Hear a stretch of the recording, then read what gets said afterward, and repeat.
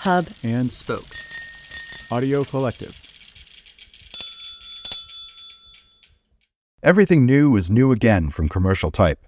We've got an all-new website and 3 new releases, Align, Diplomat, and Successor. Commercial Type and Commercial Classics are now one library under one roof, and we've streamlined our license. We've also added case studies of some of our custom projects, like Vanity Fair, Bloomberg Businessweek, and T. Visit commercialtype.com.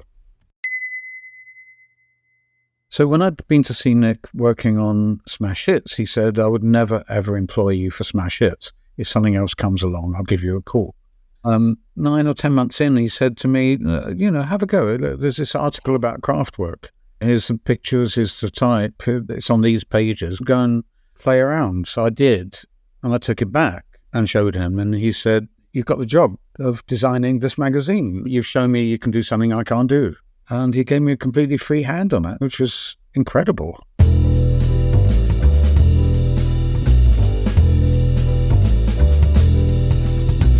This is Print is Dead, Long Live Print, a podcast about magazines and the people who made and make them.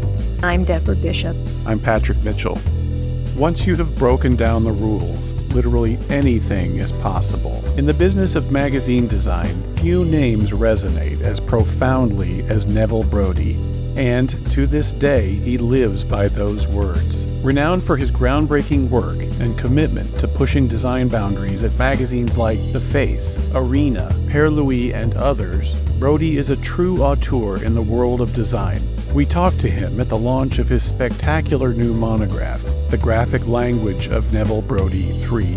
Nurtured on 1970s British punk music, which rejected anything that appeared self-indulgent or overwrought, Brody found the perfect launch pad at The Face, a London-based music, fashion, and culture monthly created by editor Nick Logan in 1980. The Face inspired an array of fellow magazine rule breakers, including the late Tibor Kalman, David Carson, and Fabien Baron, who calls Brody's work powerful, aggressive, and simple. Since then, Brody's journey in graphic design has been marked by a relentless, almost unforgiving pursuit of innovation. His magazine design challenged conventional norms and redefined visual storytelling. Brody's design approach is characterized by a rejection of conventional grid systems and editorial hierarchies, and a willingness to break free from established design rules. And he thinks magazines today are missing a giant opportunity. That's the beauty of print, that you can't achieve in the same way digitally right now. Digital is so commoditized. We're not expressing content anymore, we're just delivering content. Neville Brody's legacy in magazine design lies in his fearless approach to challenging the status quo and his ability to capture the zeitgeist of his time. By pushing the boundaries of traditional graphic design, he not only influenced the look and feel of magazines, but also inspired a generation of designers to embrace innovation, experimentation, and a spirit of creative rebellion. Brody's work continues to be celebrated for its enduring impact on the evolution of graphic design and its role in shaping the visual language of contemporary media. I want to start by asking you an offbeat question. Is it a burden being the spokesman for your entire field every time you take a stage? I think it's more of a burden being in a place where you think that someone else is that spokesman. It's a difficult question because I don't see myself as a spokesman for an entire field, ever. No, I don't think you do, but I think everyone else does. Oh, that's interesting because there are certainly other spokespersons, spokespeople. Yeah. Everybody just expects gravity from you. And sometimes I would imagine you just want to say, I just did this because I just did it. Well, sometimes you do just do it because you love what you do. And thinking about it sometimes is something that happens in retrospect. So it's not always logical. But at the heart of what I've been doing has always been a kind of rigorous structure. And then you improvise within that framework. So that's been all the way through. But I honestly, just to come back to that question, I think every graphic designer is in a place of being a spokesman. Because I think graphic design is all about manipulating the message in order to deliver it. So you never have an innocent message. All messaging is about manipulation in one sense or another, even if it's unconscious. And graphic designers are particularly, I'd say, guilty, but also blessed with that role of turning invisible ideas into tangible concepts. And each time a designer is involved in that process, you're being quite political, actually, because you're bringing the designer's interpretation of that message to play. So the font you choose, the colors you choose, images you curate, all of this impacts the way anyone will look at the world. So, yeah, we're all spokesmen. I've just put my neck on the line. I was looking at this first edition of your first book, and I paid $85 for it in 1988. And your new book is $85 on Amazon right now. You've actually given it quite a discount, because in 1988 dollars, your original book is $225. So thank you for that. And now I will hand it off to Deb. Well, I'm hoping that you don't mind if we go back in time a little bit to start, as we typically do. So, Neville, you received your early education from Minchendon Grammar School, focusing on A-level art. Can you really choose a major that early on in the UK? So two things. One, it wasn't a grammar school. Actually, it was what we call a comprehensive. And a comprehensive wasn't streamed in the same way as a grammar school. You didn't have to do an exam to enter. What age are we talking about? We're talking about the age of 11 to 18. So it's a proper secondary school, and we did O-levels and then A-levels. O-levels at 16, A-levels at 18. And you don't major either in UK secondary education particularly. That's a very American or North American thing. But when you get to A-levels, you do start to be much more selective. And I did English, art, and technical drawing. So I learned how to do bits of machinery by hand as bits of technical drawing. So that had a huge impact on the fact that, graphic design is creativity and engineering. But in all honesty, I skipped school from the age of 14 to 16 and wasn't exactly an innocent school child at that time. It's that kid-alt thing of kids in inner cities grow up quite quickly and do things like start smoking at 11, which we were doing here, etc. But we're not going to go into that. And then I cram revised at the end of that and came fourth in the school, at which point my teachers hated me because they felt that the only way to achieve anything is by applying yourself 100% of the time, and they were not very flexible. Were your parents aware you were skipping? I should ask them. Or I should ask my mum. I think she trusted me to manage it the way I felt I needed to manage it, rather than try and suppress my instincts. She probably knew I was smoking at 11. So you've always been pushing the boundaries as a young kid. What was your world like growing up in Southgate in the 1960s? Well, Southgate was a North London suburb that was created around an extension to the Underground Line.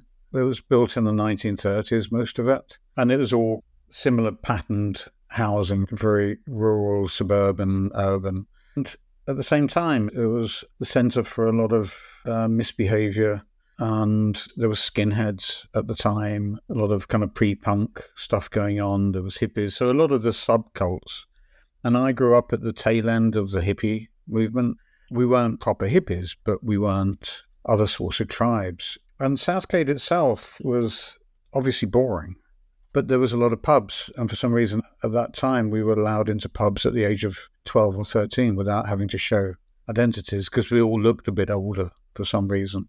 So growing up there, it was an interesting space. And a lot of my colleagues that I met since grew up in a similar area. John Rosencroft, who wrote the first two books, grew up about a mile up the road from me. And people like Keith Levine, who ended up as the original guitarist for The Clash, and then worked with John Lydon on Public Image Limited. And he was a mate of mine growing up. So there was this sort of interesting thing about the suburbs being the centre of creativity at that time.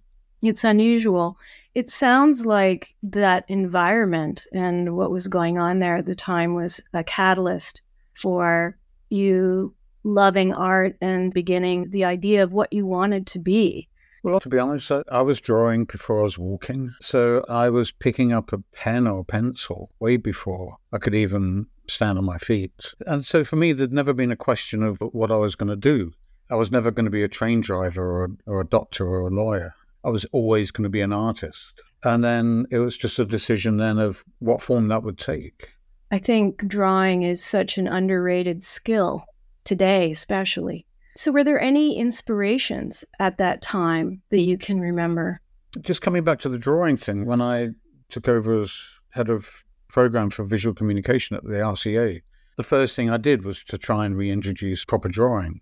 I think it's such a critical skill, which becomes ever more distant with digital technologies and social media, and the instant gratification of our cultures now means that, sitting down to take the time over a drawing seems a bit of an anathema.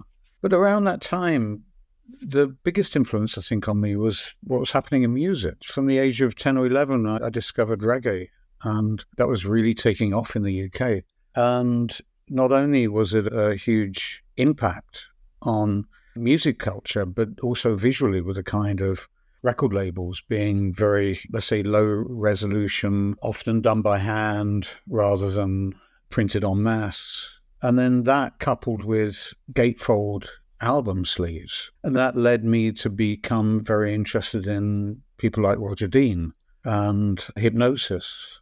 And actually, I ended up, after leaving college, spending some time working with hypnosis. Roger Dean, incidentally, I'd sent my record covers into a book called The Album Cover Album, of which he was the editor. And he looked at my work, apparently, and said, God, any baby could draw this, and rejected it all. I have both of those books. I actually did the Book of Hypnosis. Now, that time I did a Pink Floyd cover, which I never put my name on. I shall share that privately one day.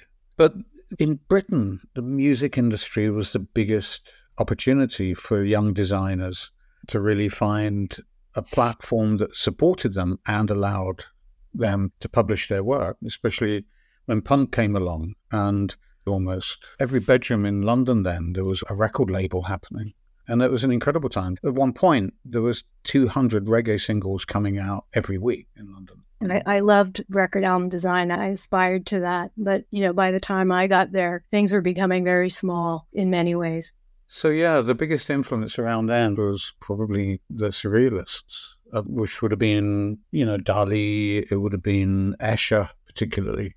And that gradually got replaced by people like Richard Hamilton, who was a very major influence on my work. William Burroughs, Dadaism. Yeah, I have to thank you, because I was not aware of Wolfgang Weingart, but my God, I went off on a tangent after reading in my research about him being your influence, and it's just like, whoa. Well, Wolfgang Weingart, or Weingart, if you look at all that was happening in California at the end of the 80s, or even the mid-80s, was all coming out of Weingart's influence. April Greiman, people like that. Exactly. Or she studied under him. And that set the whole pattern for all of the early digital work that was coming out at that time. Well, let's get back to college. You attended the London College of Printing, which is now the London LCC. College of Communication, which our friend Alex Hunting attended. What age are we talking about now? Be 19, I think. Yeah. So you're just finding yourself, and you're trying to feel comfortable about an approach to your future. And it sounds like your teachers were very harsh. They condemned the uncommercial quality of your work. But at that age, how does that not wreck you at such a vulnerable, fragile place in your life? Well, partly because I'd made the choice to go there. I thought, if you're going to learn about anything, you need to probably go to the most strict learning environment to be able to take that on board. And like jazz, you have to really learn your instrument and the tonal scales, etc., in order to then improvise. And I thought, well, I'm not going to be able to undermine or challenge design if I don't really understand the fundamentals. I'd been to foundation course at Hornsey College of Art in London. And Hornsey was the location in the late 60s where all the student uprising started in the UK. It had been largely neutered by the time I went there, but there was still an undercurrent. And the guy who sat behind me, he was going to the early Sex Pistols concerts, which I rejected completely at that point. But he turned out to be Mike Barson, who was the keyboardist and songwriter for Madness. So there was a lot of that going on. The Slits punk band went to Hornsey. And one tutor said probably the best thing to me ever, which was that the difference between becoming a designer and becoming an artist is that a designer needs someone else to set the brief. And that made me understand that actually I needed to become a graphic designer and have something to react with, either along with or against, or use it as a provocation for thinking, to try and bring artistic sensibilities to a graphic design space. And then the decision was, London College of Printing had the reputation at that time of being the strictest environment for learning graphic design in Europe at that point. Yeah, and I should say, it wasn't all their fault. You've invited this upon yourself. There's a quote that says, "If my tutor said they liked something I was doing, I would go away and change it." Yeah, well, that was an evidence of me being accepted by a generation that I didn't want to be accepted by, with the values that they held close. And London College of Printing was a very strict commercial graphic design environment. And it had rules. They said, if you're going to do this kind of project in this kind of material at this size for these people, this is the way you must do it. So it was all driven by a set of kind of internal regulations. And I was saying, well, you know, the world has changed and the world constantly changes. So we need to change the way we communicate. And that was not greatly accepted. And I think on 2 points, they tried to throw me out. Once for putting the Queen's head sideways on a stamp, which is now you'd be like, oh, yeah. But at that time, it was seen as something incredibly sacrilegious. And they did try and push me out. And then at the end of the course, my tutors failed me and gave me an actual 0, a fail. The external assessors gave me a first. So there was this complete misalignment between what was going on in the London College of Printing and where the world had shifted to.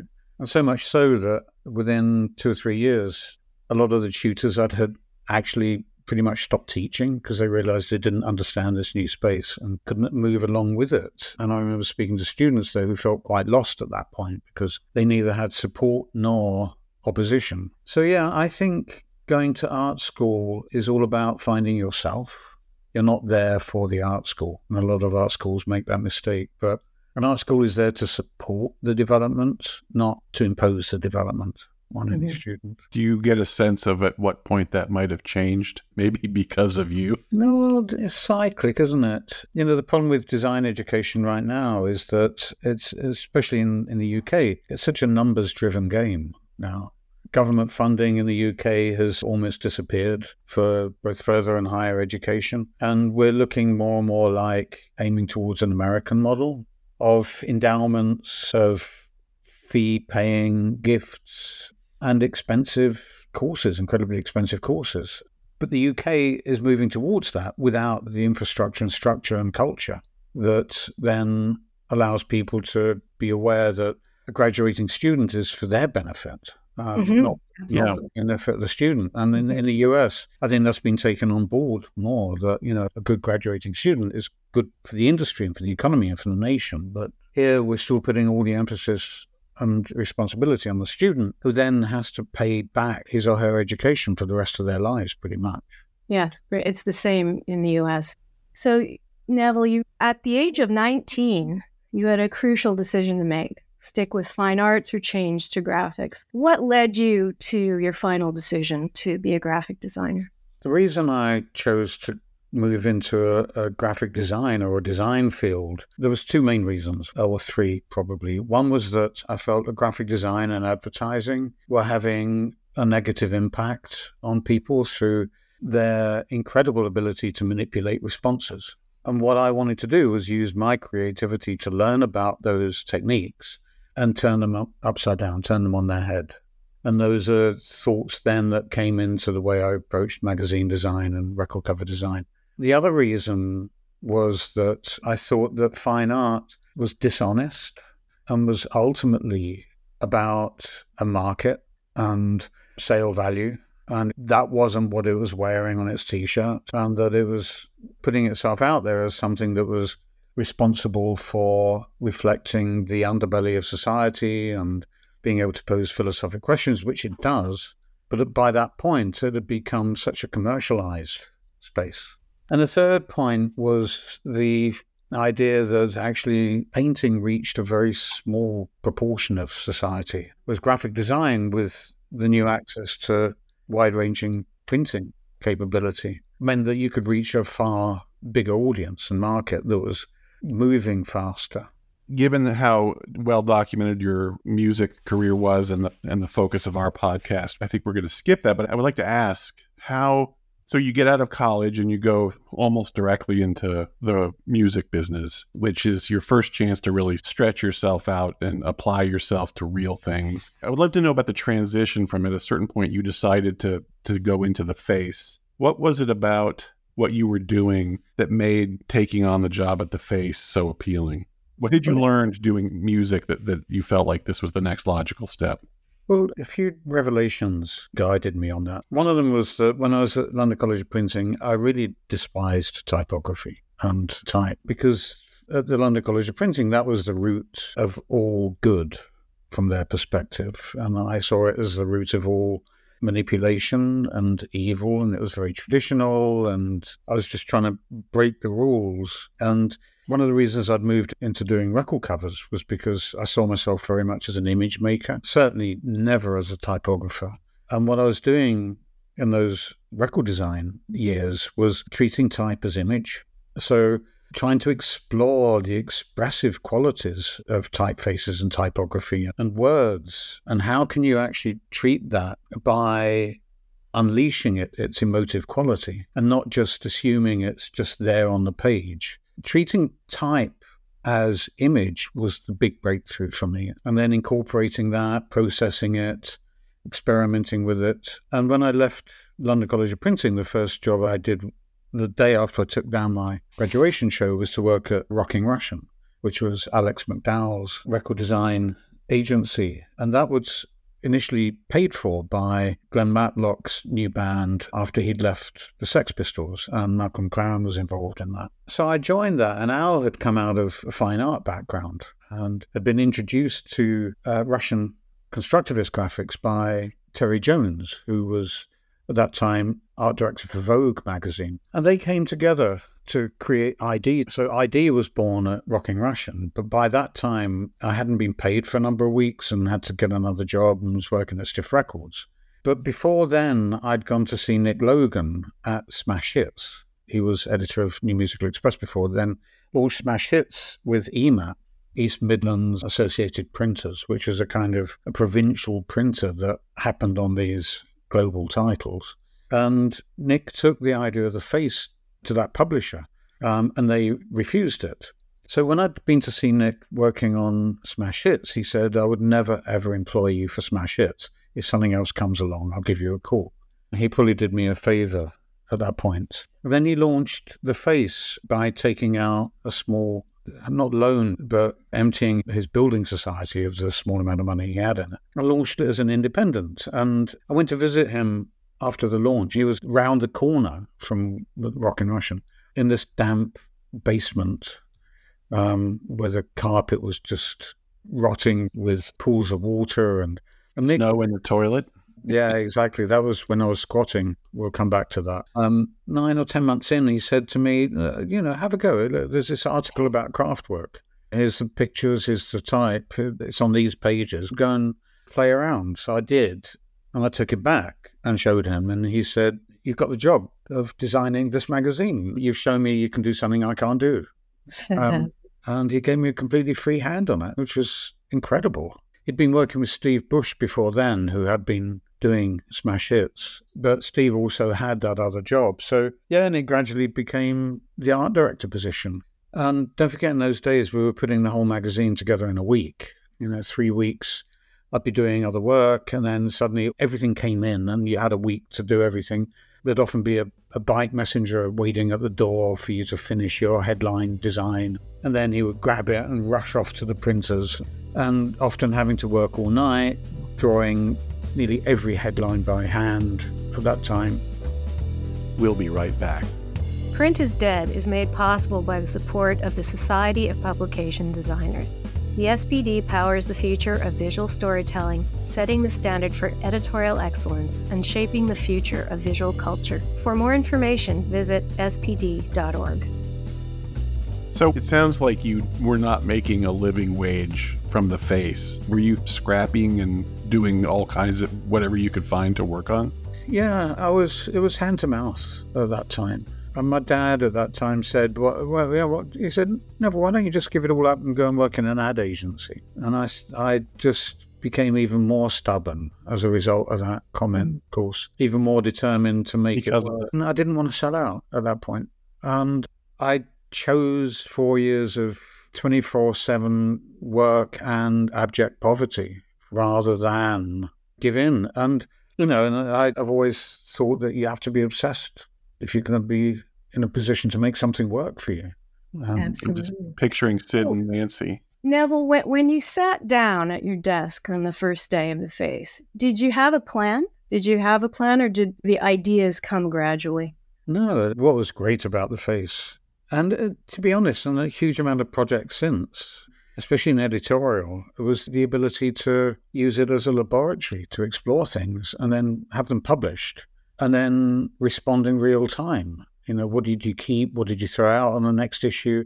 What was working? Wire, the band, at one point didn't make any record beyond 2 minutes because they thought once you've done everything and put the chorus in, why repeat it? And that was something that I took on board very much. Once you tried something, if it works, there's no point in doing it again. Try something new.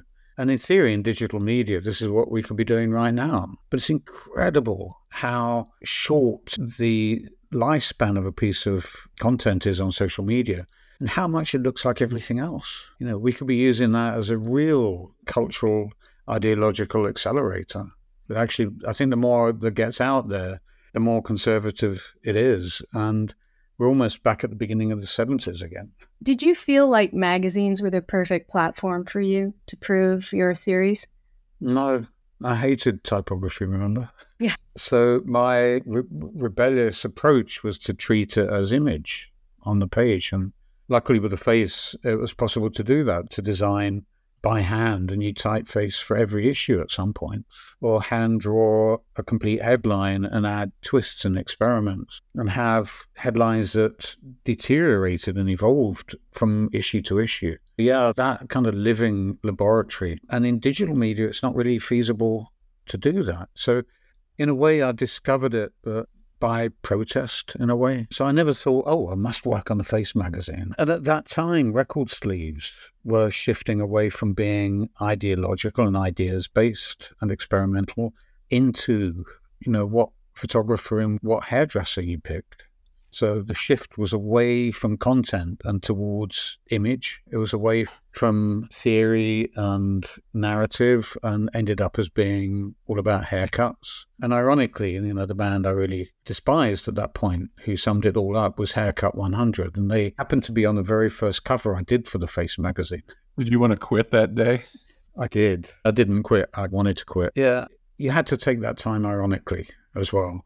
Yeah. The way you're describing the startup of the Face, I imagine it was not like most well-funded magazines where there's a issue lineup presented, then a slew of photo shoots assigned and illustrations assigned. And it sounds like it was much more of throw everything into a blender and make it happen. So you were, I assume, receiving promotional photos and things like that. You probably had very little control over the photography. We actually controlled most of the photography. It's quite odd now. The Face magazine was 40 years ago, Patrick. Obviously there's something still quite key about the Face, and that not much has happened in magazines since, in some ways.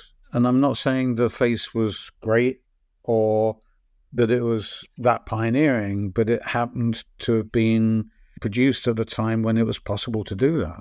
So it's quite odd for me 40 years on to be talking about something that was back then. The thing that identified it, and coming back to what you were talking about, the photography, was that it was a community of new young creatives all coming together.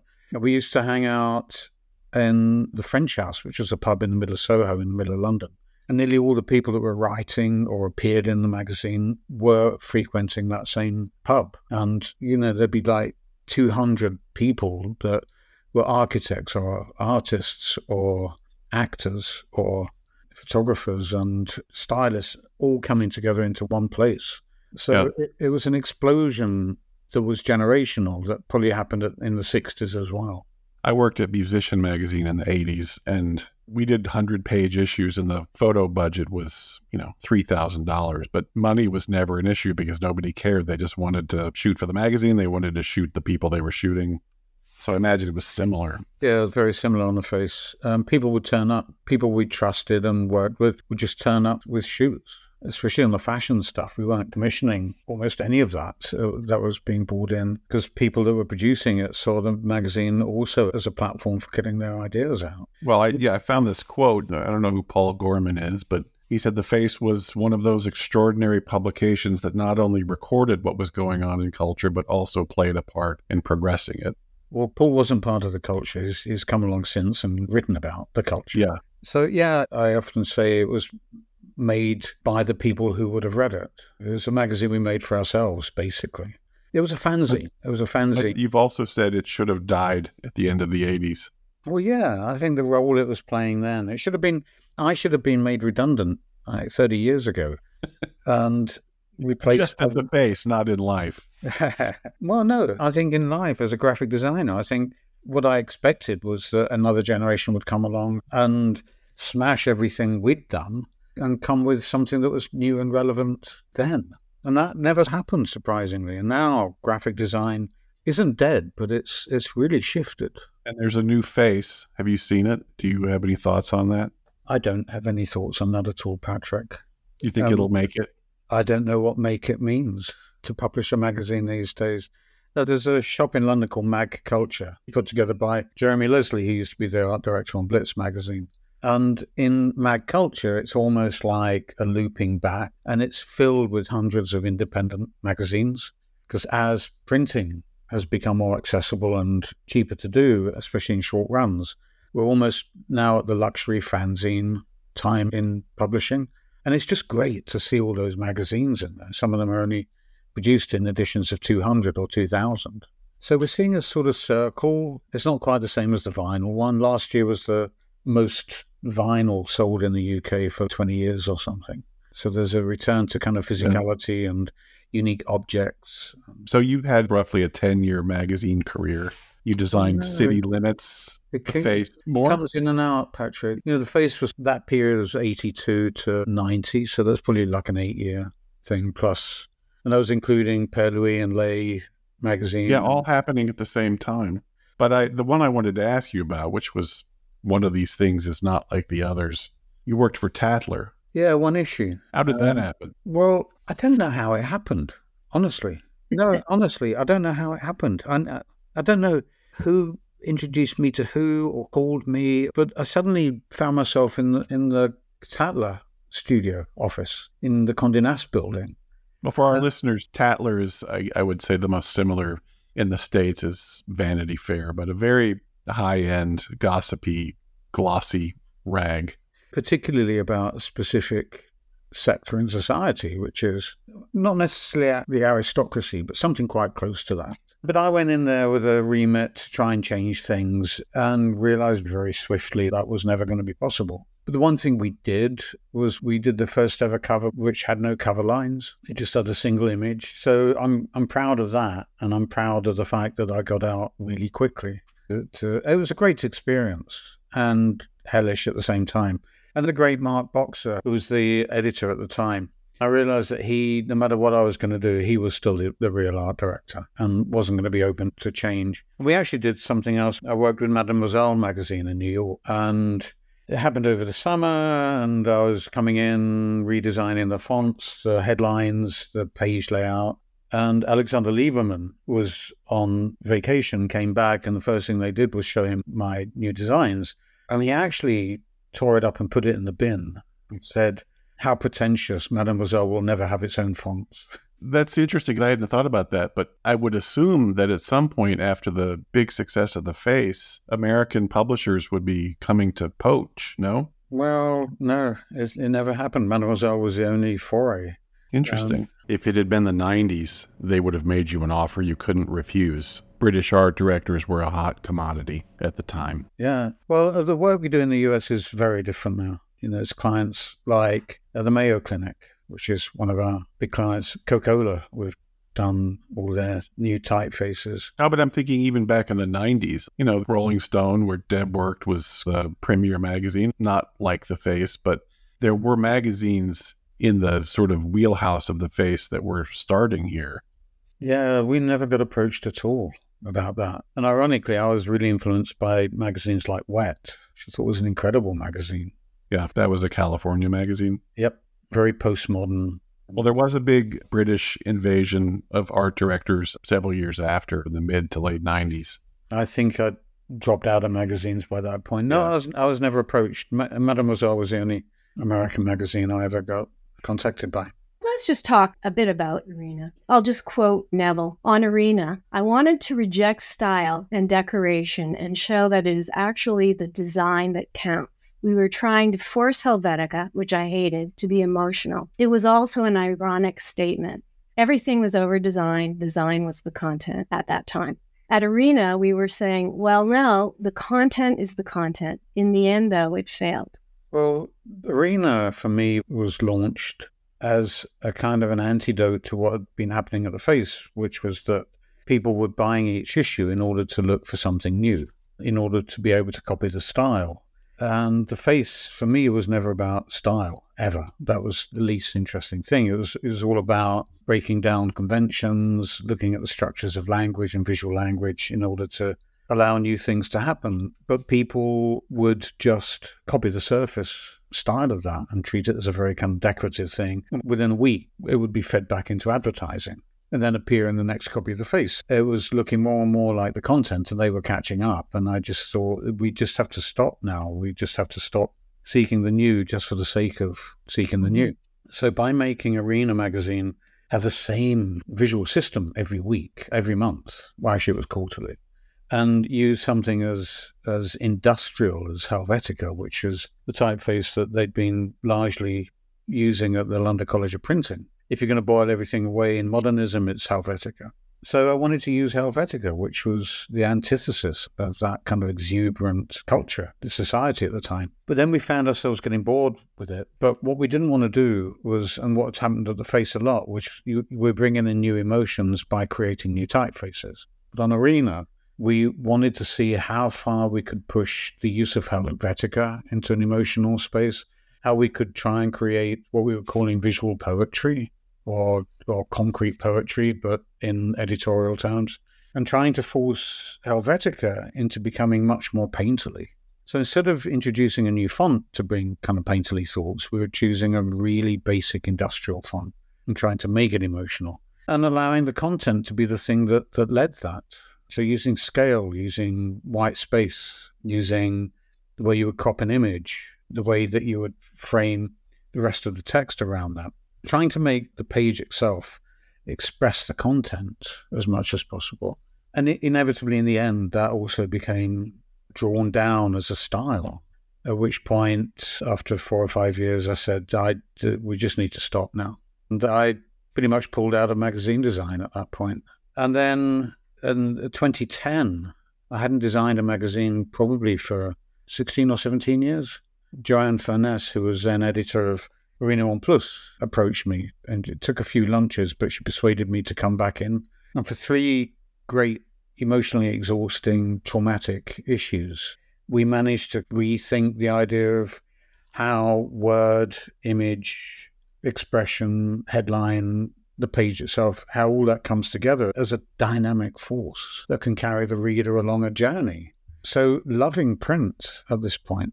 And I hate to say it, but it's a shame you guys haven't seen the new book yet, because that's something that I've taken into the book itself, where it's been a very dynamic journey through changing pace, changing the way headlines and chapter openers should work, how pull quotes should work, how content juxtaposes with other content. So hopefully you will enjoy that when you get hold of a copy.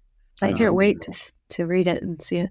But that's the beauty of print, that you can't achieve in the same way digitally right now. Digital is so commoditized, and it's almost like having a fixed building, and then all you can do is look in the windows, and all we're doing is we're not expressing content anymore. We're just delivering content. Exactly. It's a deploying mechanism.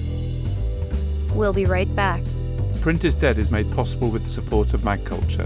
Read our online journal, listen to our podcast, and visit our shop to discover why we're convinced print is very much alive. All available at magculture.com. The last magazine I want to ask you about is Fuse. I distinctly remember getting the first issue delivered on a floppy disk. I actually have a quote from you from 1992. That's 30 years ago. You said you can publish a magazine as a multimedia file on a disk, and this is undoubtedly the future. There is still a place for printed work, but I think we will have only just begun to explore the potential of electronic media. And that was 20 years before the iPad. When you said that, we had literally just started getting Mac 2s on our desks to produce magazines. But obviously you were 100% right. The question I want to ask you is, the iPad came along and promised to be the catalyst for digital magazines, digital media. How do you feel that period went? Well, I think it's quite easy to understand what was happening 30 years ago if we look at what's happening now. And it's almost like a reverse telescope. 30 years ago, it was the advent of digital design, digital communication, and it was exuberant. We could just experiment and publish it. And soon after Fuse launched in Japan, I partnered with the world's first digital gallery, which was Digitalog. And that was in Harajuku near Shibuya. And Digitalog, on Saturdays, they had floppy disk day where people would write short bits of program that could fit on a floppy disk and go in and swap with someone else's floppy disk. And then working with them, we created the world's first digital publisher. John Mader's first 2 or 3 pieces of work were published on the floppy disk, Flying Letters. And this is all related. So what I'm saying is at that time, digital communication was the new frontier. It was the new Wild West. And we could do anything. And now it's become so structured and framework. I call it utility bills with pictures, because that's what it feels like. It feels like you're looking at your phone bill and there's a few pictures on it. And this means that the whole framework is so controlled that all you can do is stick something in a small square or whatever. They become box fillers. Yeah, but then it's not even exuberant. We used to be able to break out of those boxes. And that's what magazines can do so brilliantly that I think digital media has lost the ability of doing. And I don't know. I still love print. I still think print has got a lot of potential. And you think about, well, it's using paper. Is that sustainable? You're distributing physically. Is that sustainable? But then if you look at the server farms that are supporting our digital social media spaces and AI, they're far less sustainable, in all honesty. Well, on the iPad, it ended up, I think we learned that it just became the medium, not the message, just another way to look at stuff, which is not what a lot of people thought when it came out. Well, even more than that, Patrick, I think that the real honesty about these platforms now is that the medium is much more important than the content. As a user, it feels like it's the content, but actually, industrially speaking, it's the medium. That's the most important thing. And it's so generic, and it's all about numbers and not exceptions. And it's not about content that really rocks the boat. And it's difficult. And AI is now there, and we have to embrace it. I'd actually love to do a whole magazine that's written, designed, and illustrated by AI. A quote of yours, graphic design is an obstacle to what digital media is trying to do, which is to shift the user from an entry point to another page. And I think that still holds incredibly true. I think digital media is all about seamlessness, that it's all about the well-oiled wheels of the journey. It's not about letting people stop off anywhere. And the granularity of the content means that people don't go back and look at content again. It's gone. It's gone below the bottom part of the screen, and you're never going to go scroll back. You might reshare it, so it may have a moment of extended life, but that's it. But literally every magazine online looks exactly the same. They had their unique logo, but then Helvetica headlines and some serif text. Well, there's the reason behind all of that is that brands today are not manufacturers. They're manufacturers of narratives and content. So they're not necessarily physical manufacturers. The physical product is almost like an outcome of the narrative product. And all brands are driven by the content they create. So they become kind of events. and entertainment brands more than anything. And the product happens to be that thing that happens, by the way, and then using the same techniques for selling that product. But graphic design then is all about delivering users to content or delivering content to users. Whereas I prefer the idea, wherever possible, that graphic design is what I call friction, that it gets in the way of that journey. And it actually allows people to stop and question and think. You're saying friction in a good way. I'm saying friction in a good way, but it's dualistic, isn't it? It's seen as friction by the platforms because they don't want it to get in the way. Mm-hmm. But I think friction and difficulty are good things that allow people to get off of the wheel and really think about stuff. I think we need to keep interrupting that process of scrolling and have moments of thought and reflection. I didn't think I'd ever wax poetic about Flash, but when Flash was around, people did very creative things, and I guess it was a technological problem, but when it went away, everything basically looked like a Squarespace site. Everything online is, as Deb said, a collection of rectangles. Yeah, that's what I said. It's an office block, and all the windows are the same size and on the same grid. I'm not sure it's a hospital or an airport waiting room. I can't work it out, but it is defined by its inability to break out of the box. How can we bypass that? How can we create spaces that are difficult or embrace difference and embrace reflection and debate, proper debate? And maybe print is one of those spaces. Yeah. We're getting out of our element in terms of things that I have the ability to talk about. But based on what you're saying, it seems like there's an opportunity. You could say taking print magazines out of the equation probably plays some kind of small part in the way politics have gotten so fucked up around the world, right? Information is now genericized and it's easy to ignore because it's all the same. Yeah, it's both generic and it's entropy. It's entropic. It's the dissolution of complexity into granular culture. It's just little sound bites.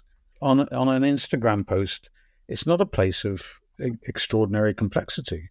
It's eye-grabbing, iconic, and inevitably supposed to be another part of a journey, but in itself, it's another destination. Neville, you are clearly a hugely influential designer and obviously an educator. I feel like I've learned so much just talking to you.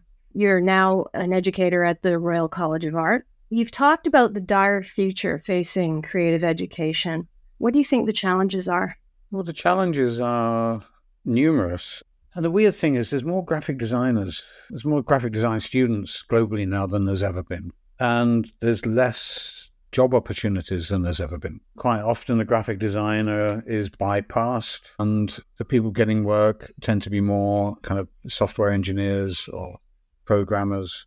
And the graphic designer is like the way painters were liberated by the camera.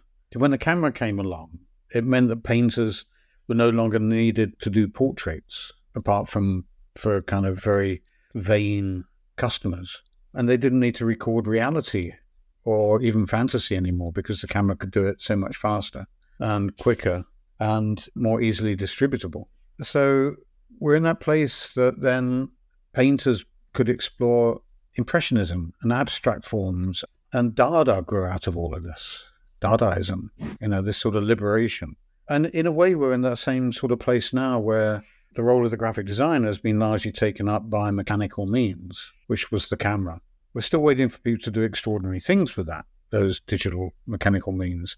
But in the meantime, graphic design has the opportunity to do something quite extraordinary. A lot of it's moved into gallery spaces or short-run publishing or groups where they're combining with architects and other sorts of disciplines. I call it post-discipline. It's not interdiscipline or transdiscipline, it's post-discipline. Graphic designers today are communicators. They probably need to know about sound design or spatial design or material or experience design. So we're moving into a space, and this is where we've been trying to teach at the Royal College, where you're not learning how to put a font with an image. You're learning about assessing what is the correct response and what are the right tools that you need. What is your intention behind what you're doing? So what are the right tools and processes to deliver that intention? So if you were to create a curriculum on your own, what are maybe the top 3 to 5 things that you think students need to learn today? In particular, would you have them learn how to draw? Well, there's 2 sides to this, isn't there? One is self-development in terms of self-directing. And for that, you need to be able to liberate a student from convention by creating a safe house for them to explore things within, and to learn that you need to let go of graphic design tools. You need to incorporate them in your learning, but you need to let go of them because they may not always be the right things. Maybe, as I said, maybe it's a piece of sound or it's a performance or a piece of theatre design. The second thing I would say is, definitely learn the skills, figure out how to do stuff. And the third thing is to understand your context, really. What is the world you're living in, and how will what you do impact that world? What is the consequence of every single thing that you produce? So, I'd say self-directing, learn the skills, and be aware of your impact. Wonderful. I'll make use of that. Yeah. Deb teaches at SVA. You can apply that tomorrow. Shifting gears now to graphic design. Neville, after you published your first book, there was a big uproar. I know you've talked about that a bit. Your book was hugely influential. I remember the minute I saw it in the bookstore. Deb feels the same way. I just think it was career-changing for a lot of us starting out. So thank you for that. But when the book came out, you had a concurrent exhibit at the Victoria and Albert Museum, and there was this backlash. And I know this is true in other European countries, particularly Scandinavia, but you said this about the British, that hating people that raise their heads above the wall is not an uncommon philosophy. Well, don't forget, the book was never published in order to be influential. It was just publishing what was going on at that time. And I was so lucky to be in that place at that time. It was myself and people like Malcolm Garrett and Peter Saville and Vaughan Oliver, and then Designers Republic. And in the US, it was Paula Scher and April Greenman and Susanna Lishko with Emigre. And we were so lucky to be working at that point. And so the book was, for me, it was just publishing the work I'd been doing. And because we had to work so hard, not to prove a point, but to make it succeed or make it work, that there was so much content that I'd produced by the age of 30, which was mad then, was working round the clock or working up until late evening, going and eating, going clubbing, then going straight back into work. And everything was happening in the centre of London. It was an incredibly intense period. And then a lot of the reviews and reaction to the book were negative. The British particularly love to destroy people they see as successful or opinionated. In other places, it's a bit different. I think in the US, I have a sense that it's actually allowable to celebrate yourself and your work. It's almost a requirement. It's almost a requirement, but in the UK, it's absolutely not. If you want to talk about what you've done and promote it, that's not always received kindly. Well, you're by definition an icon, which is, at least the way I read it, you took a path semi-previously untaken. I don't get the sense, this may be untrue, I'm just making an assumption, you weren't influenced by a lot of stuff you saw. I think you felt like you were on a path and you knew what you wanted to do. And then at some point, enough people see it, the feedback comes, and you know if you're on the right path or not, at least for what they think, right? And very few people ever do that, and it's a scary place to be. It's very lonely, right? And it's just really sad that the response was so negative. Again, Patrick, coming back to my reaction to my tutors, that if my tutors liked it, I would change it. And I think the book, whilst it was just being set up as a way of publishing what was going on, was also intended as a provocation. I've always seen my work as a snapshot of what's going on in the lab, in the laboratory. And hopefully it's continually evolving and challenging itself. So that book was just simply, all right, there's enough stuff here. Let's get it out and let's then move on to the next stuff. And what happened after the first book, of course, was that the Mac landed. And then what happened after the second book was that we realized that the tools for producing graphic design were also the tools for receiving graphic design. We never understood at that point that using a Mac would be also the platform in which we looked at what everyone else was doing. So it became creator, the broadcaster, and the receiver all in one. And that was a unique place and a unique opportunity. But after the first book published, and within 6 months, we were almost bankrupted. we'd lost all our UK clients completely. And if it wasn't for working with Japan and Germany, oddly, we would have been completely out of business. So the response in the UK was we lost all our clients. And the main people that were slagging off the book were an older generation of designers. Do good work, lose your livelihood. Yeah, in a way. But, you know, we were never going to compromise in order to soften anything. Well, what was that, Deb, that Picasso quote that you pulled out that seems appropriate? Oh, learn your craft and then throw it out like an artist. Well, we learn our craft and disrupt it like a jazz musician. Okay. But, you know, we're rehashing a little bit. You've said, I hate typography. I'm personally obsessed with typography myself, which I think obsession is a little bit of love-hate. I want to correct Deb. I said I hated typography. I didn't say I hate typography. Oh, okay. You hated. Where are you now with that? Well, I had to really grapple with typography, grapple with its conventions, and then find I could use it like paint, really. Try and figure out ways to make it fluid or poetic or factional, informational where it needed to be, to find all those nuances. But what I think we've done in the last 40 years is really liberate typography into being a much richer form. And, you know, coming back, Patrick, to what you were talking about before, is the people I really admired were obviously kind of Dadaists, you know, Kurt Schwitters, constructivists, Rodchenko, Lizitsky, etc. And often when I was at art school, and then afterwards, I would imagine, what would Rodchenko be doing now? Not copying what Rodchenko did, but thinking, what would he do with all these tools? What would he do with digital? And that became a really good way of reflecting. It's the most optimistic thing, I think. I think what you just said is really the right answer. We have to look at the tools now, and the need to express yourself through creativity is not ever going to change. No, absolutely. But we are in a rapid fire change of the platforms for doing it. And I think we're in weird in-between phase where the answer is not here yet. Well, I'd love to see what you think of the latest lab paper, the third book. I mean, 30 years since the last one, and it's exactly the same thickness as 1 and 2 together. It's been a 6-year journey to get there. We saw a little bit in Type Paris. I think you previewed some of that there. Oh, you were there? And no, I watched it though. It was really beautiful work. Really, and I think you referred to it then as painting, and I agree. I think it is painting. Graphic design is shifting towards the sort of engineering and system building thing. It's more about a delivery system rather than an expressive system that adds drama to content. We've talked a little bit about this already, but... Well, we've talked about that a little bit, but yeah, it's definitely about delivering content more than expressing content now.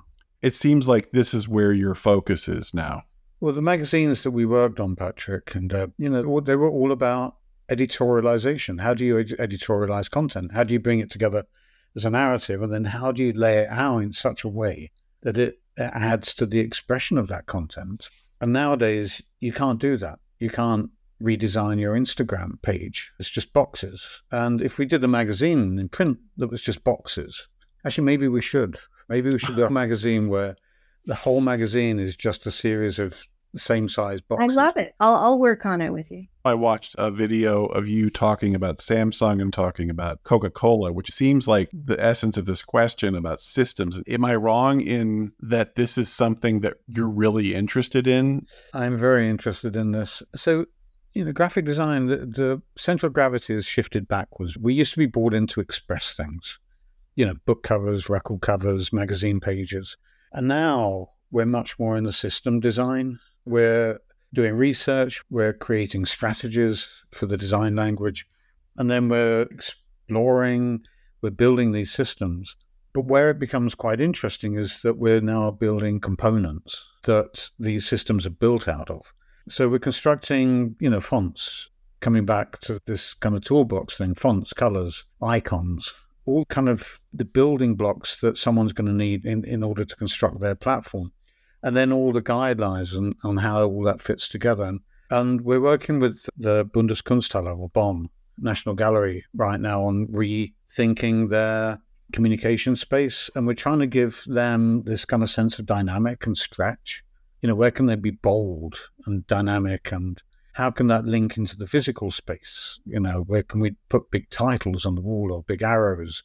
And then where do we need to be quieter? So we're working hand in hand with them to try and create something that's a content management system, but that works by stretching.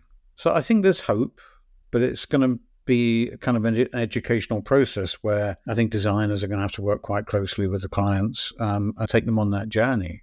You've talked a little bit about AI. How does it feel knowing that someone out there could be prompting an AI bot to design like Neville Brody? Well, they are. I think I'm going to try and design a bot to design like an AI. I think it's inevitable. I remember 20 years ago, people were creating templates based on designers in InDesign, where the templates would be based on people like Eric Spiekermann or Paula. Roger Black started a company doing that. Yes, exactly. So this isn't a new thing. Somebody was getting paid on every end there back then. But... Yeah, well, we didn't do it. But people are going to copy anyway, so might as well try and get it right. Before I get to the billion-dollar question, I'm just curious, what are you listening to these days musically? Mainly jazz. It's hard, isn't it? Because music as well has become shallower in a way. It's become shallower at one end and more impenetrable at the other. So there's been a kind of polarization, I think, where really experimental jazz has become quite difficult, but necessary. And at the other end, pop has become so component-driven and engineered that there's no real breakouts or friction. I think we need friction in every culture. So I often listen to, actually, to be honest, early 70s experimental jazz more than anything. More Cabaret Voltaire? Yeah, but more Alice Coltrane or even Pharoah Sanders. It's hard to find that place where people are prepared to embrace difficulty. So let's get to the billion-dollar question, which is, in your case, the royal family reaches out and says, we have a blank check. The only requirement is that you use it to launch a print media product. What would you do? Well, if the royal family had given $1 billion, I would make sure that everything they do was about helping the unfortunate. As we saw even yesterday, it was quite interesting. Prince William was talking about building affordable housing on royal land. So I think there's several things we need before we launch a magazine, if there's endless funds. But if I was to do a magazine, I think I would compile a magazine of all the life magazines that your previous interviewees have proposed into one. And shove them into little boxes. No, I do think a magazine that embraces real deep reportage as well as being a platform for new talent, new ideas, I think is the most important thing we can be doing. And something that embraces difficulty and long reads. How often do we embrace long reads? Even me, I'm looking on my phone, I'm going, oh my God, how many scrolls is this? And someone coming to Print is Dead and going, oh my God, it says it's an hour and a half, this book. Long listens. It's riveting. Neville Brody's latest book, The Graphic Language of Neville Brody 3, is spectacular. Get it wherever you buy books. Visit his website, brody-associates.com, to see more. If you'd like to connect more deeply with our guests, be sure to visit our website where we have complete transcripts of all our interviews, along with portfolios, archival photos, links, and other great information. Visit longliveprint.co/interviews for more. Print is Dead, Long Live Print is a member of the Hub and Spoke Audio Collective, a nonprofit association of audio storytellers dedicated to promoting and sustaining high-quality independent podcasting, including Subtitle, a podcast about languages and the people who speak them. Subtitle tells the stories of people with linguistic passions, comedians, writers, and researchers, speakers of endangered languages, speakers of multiple languages, and just speakers, people like you and me. Subtitle is produced by Quiet Juice and the Linguistic Society of America, with major funding from the National Endowment for Humanities. For more, visit subtitlepod.com or find it wherever you get your podcasts. Print is Dead, Long Live Print is made possible by support of listeners like you. If you'd like to contribute to keeping the podcast going, there are 2 easy ways. 1, become a sustaining patron by making a monthly donation, or 2, Make a one-time donation in the amount that works best for you. Visit printisdead.co/support for more information. Print is Dead, Long Live Print is a production of Modus Operandi Design. For more information, visit our website, printisdead.co. Or if you're an optimist, longliveprint.co. Follow us on social media at printisdeadpod. Please give us a like and a review on your favorite podcast app. It really helps. Thanks very much for listening.